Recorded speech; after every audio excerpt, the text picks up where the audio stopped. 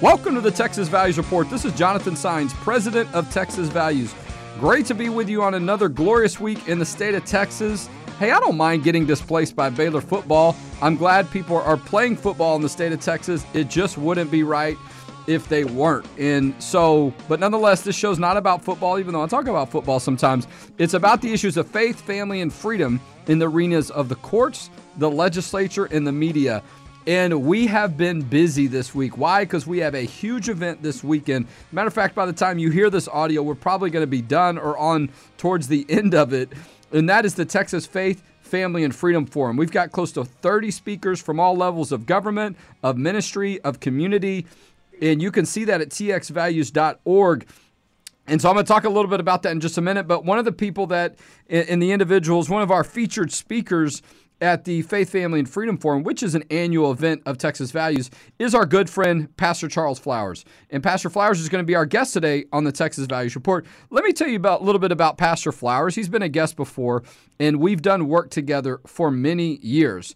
Pastor Charles Flowers has been the senior pastor of Faith Outreach Center since March 11th, to be specific, 2001. He's also a proud veteran of the United States Air Force. He's a good friend of mine. His wonderful wife, Janice, travels all around with him. I always see them together so much. It's so encouraging that. And the two of them have 4 wonderful children. Pastor Flowers, welcome back to the Texas Values Report. I'm glad to be with you, Jonathan, anytime I get a chance. Well, I appreciate you being available on short notice, too, because we're going to have you as one of our guests at our policy forum coming up this weekend. I'm really excited about that. And I don't want to give everything away from what's going to be talked about, but a couple of updates and some breaking things, though, happening really sort of this week. It kind of broke Sunday. You and I, you're located, based, if you will, in San Antonio. We've done a lot of work together there.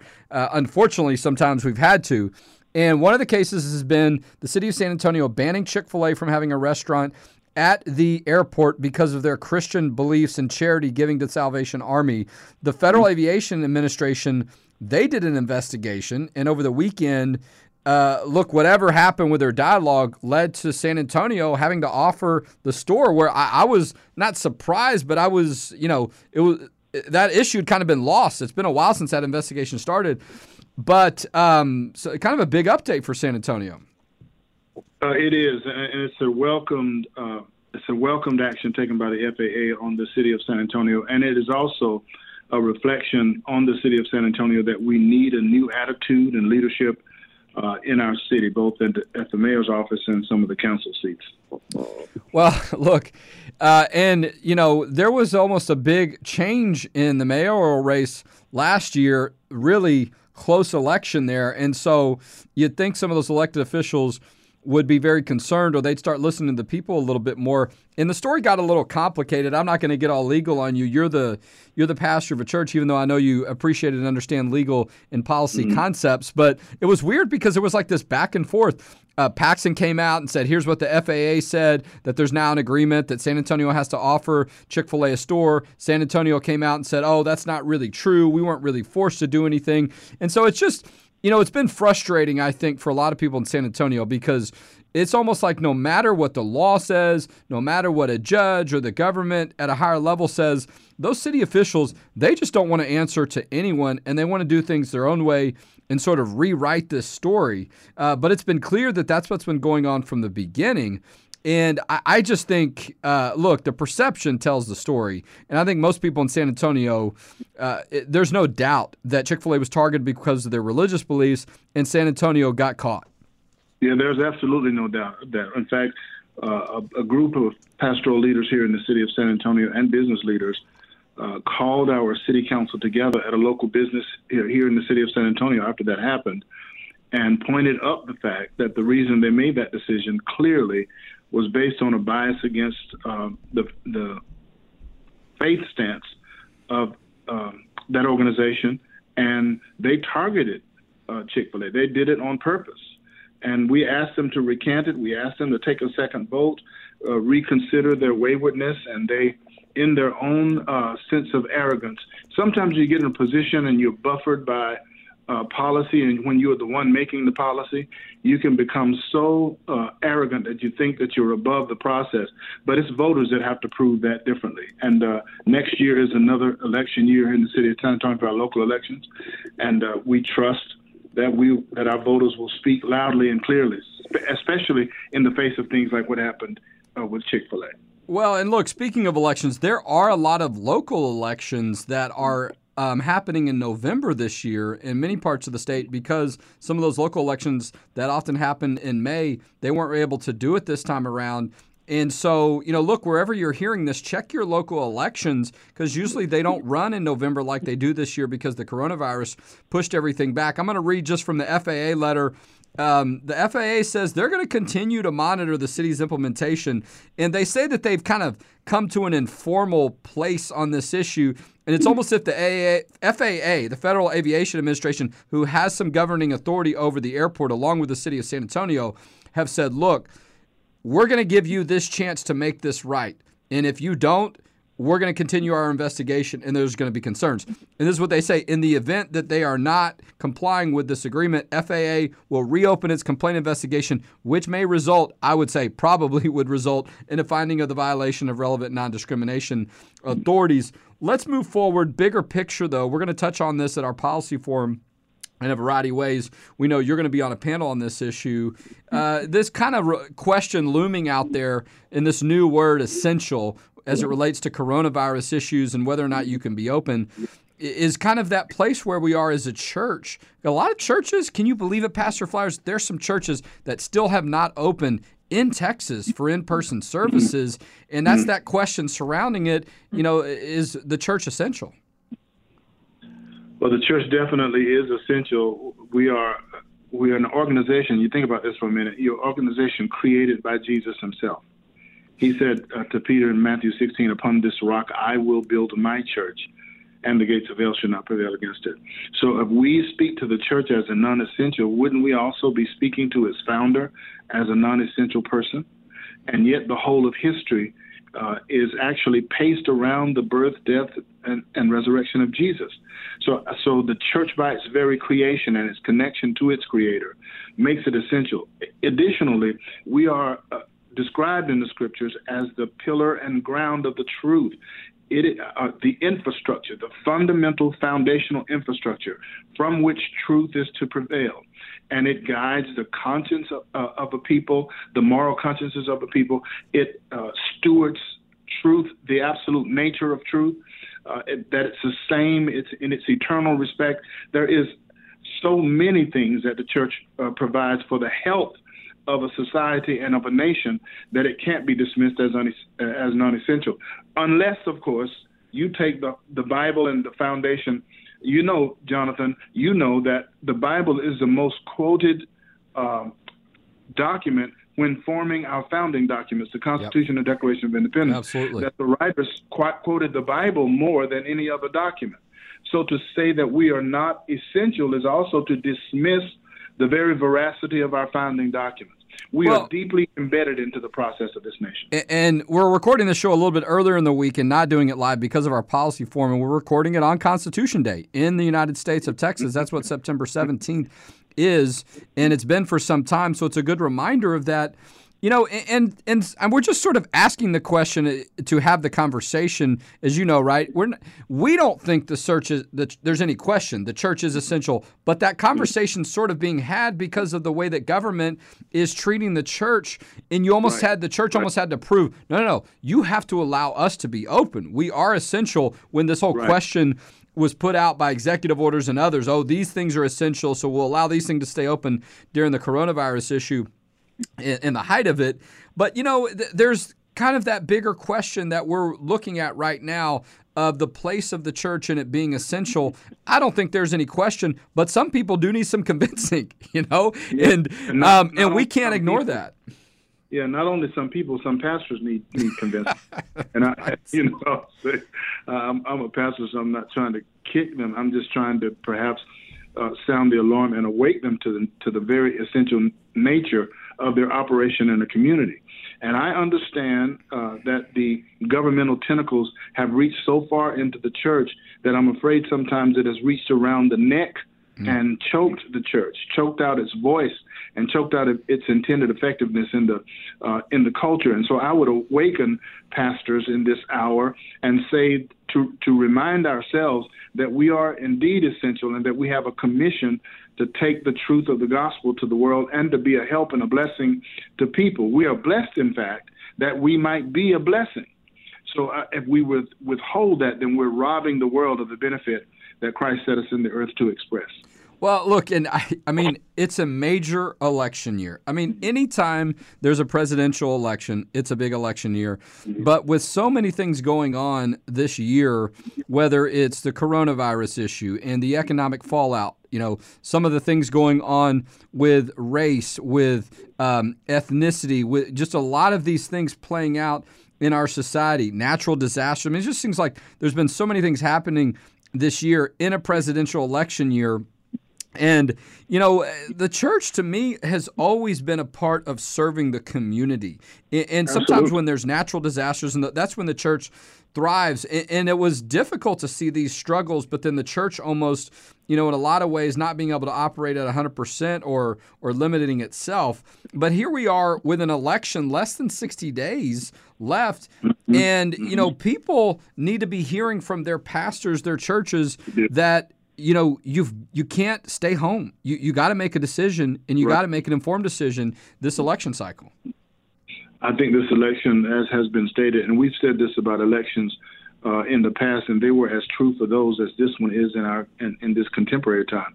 That is this really one of the most, if not the most, important decisions that we'll make as a people on November 3rd, because we're actually choosing the future trajectory of our nation when we choose leadership.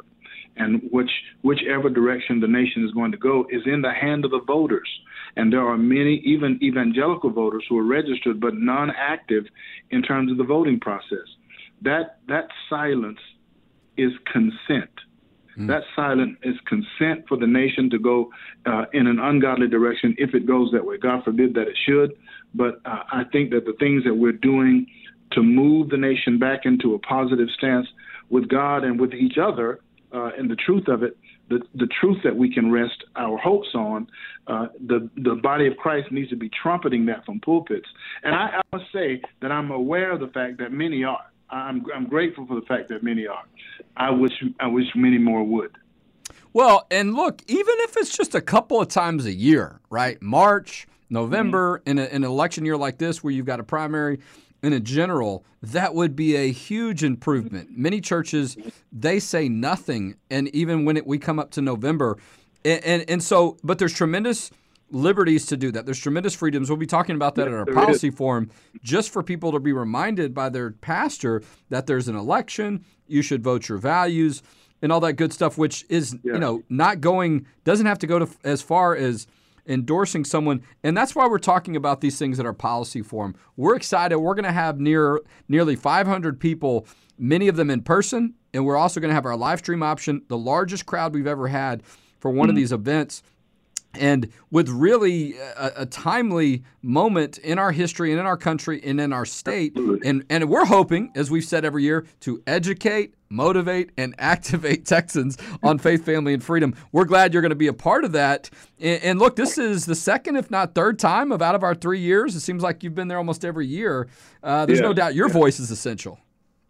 Well, I'm thankful to God to have to be in partnership with the organizations like Texas Values. I believe so much in what God has called you to do. As I think about, the role that Texas Values plays in public policy and the voice that it represents for truth, you are invaluable. You guys are salt and light, as Jesus commanded us to be, and you're taking that into the legislative arena where it is most needed right now, because laws govern the behavior of the populace.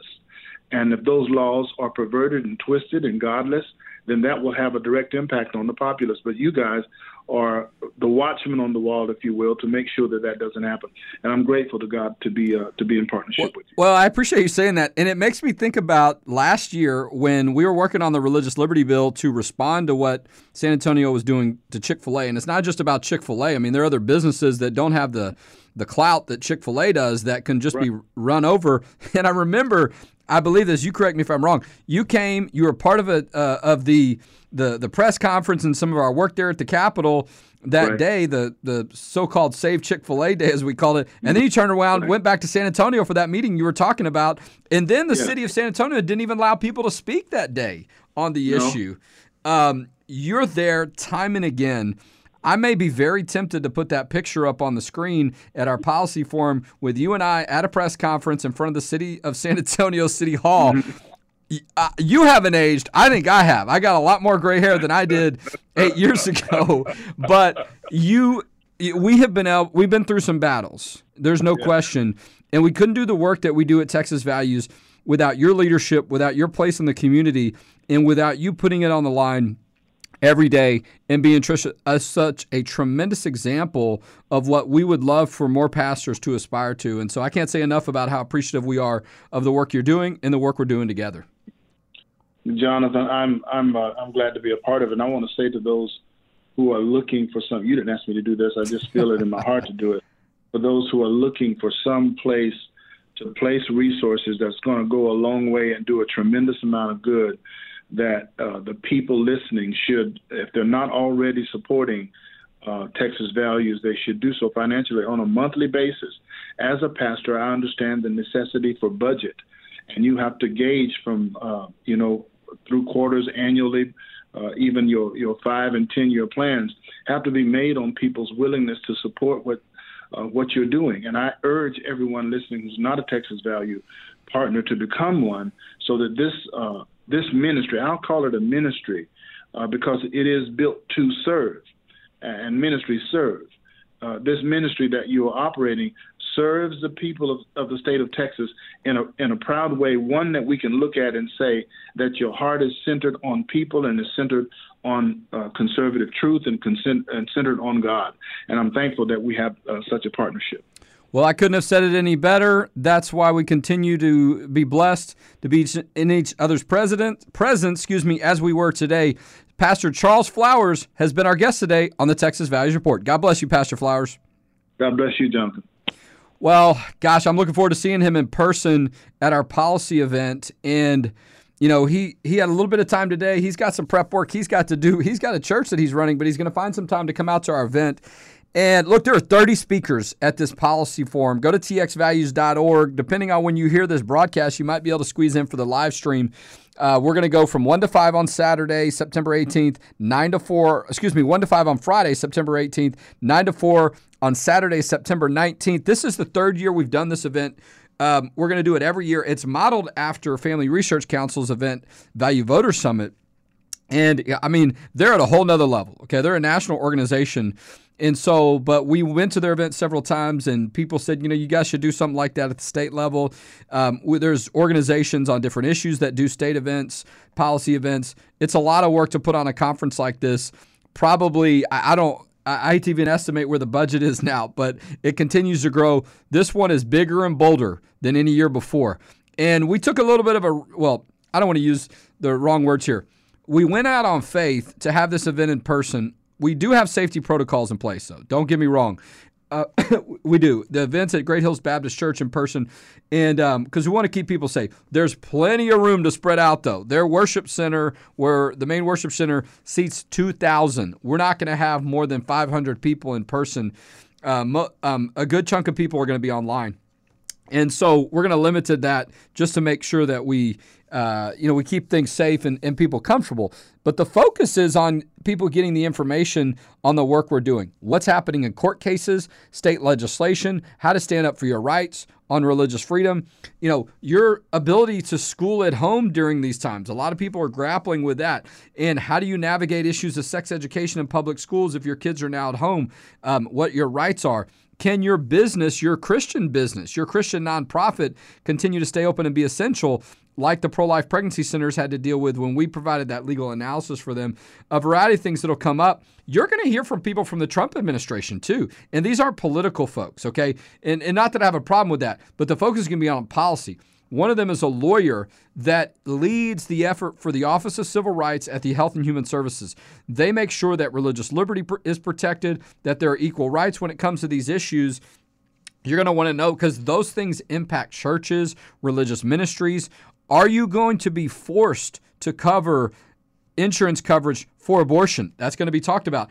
If someone says you have a church that you run and they say, I want you to pay for my sex change operation, are you required to do that as a church? And these aren't exaggerations. These are lawsuits that are going on right now. So we're going to have people from the federal administration that are going to talk about that. When it comes to elections, can the churches talk about these policy issues? We not only have someone that is on the Federal Election Commission, we have the chairman of the Federal Election Commission, Trey Traynor. He's a lawyer from Texas. He's only been in that position a couple of months, but he's done this work for quite some time. He's going to be speaking at our event. And a number of state House and Senate members that are heavily involved in these policy issues, as well as people whose lives have been changed or they have changed their lives and are now making that go forward. Abby Johnson, if you don't know who she was, she ran the largest and most successful Planned Parenthood abortion clinic in the state of Texas and arguably in the entire country. Okay? That is no exaggeration. She was the head of this whole movement, okay, when it comes to performing abortions. She had a change of heart after seeing an ultrasound-guided abortion in person and said she couldn't do it anymore. All right. During that time, people were praying outside the abortion clinic for her and others. One of those was Heather Gardner. Abby Johnson left that abortion industry, became a pro-life advocate. There was a movie made about her, unplanned. Abby Johnson and Heather Gardner are going to be on the stage together again. Okay. I don't want to say it's a miracle for someone to go from one side of that issue to another. It can feel like that sometimes. So, when you think about how wide apart, but if you've read Abby's book, which did come out a while back called Unplanned, she believes there's not a lot of difference to some extent by a lot of these people because many of them truly do care about people, but they're going at it a different way and oftentimes in much drastic ways. But that industry itself is taking human life. And the more that they do that, the more you've seen people that impacting them individually. And so Abby's going to talk about some of that and how she moved away from that. Now she's helping people move away from that.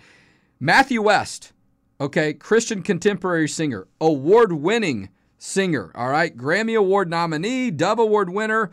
He wrote the title song for the movie Unplanned about Abby Johnson. He's going to be there in person. I still can't even believe it, okay? I know it's not that big of a deal, but to me it is a big deal, actually, okay?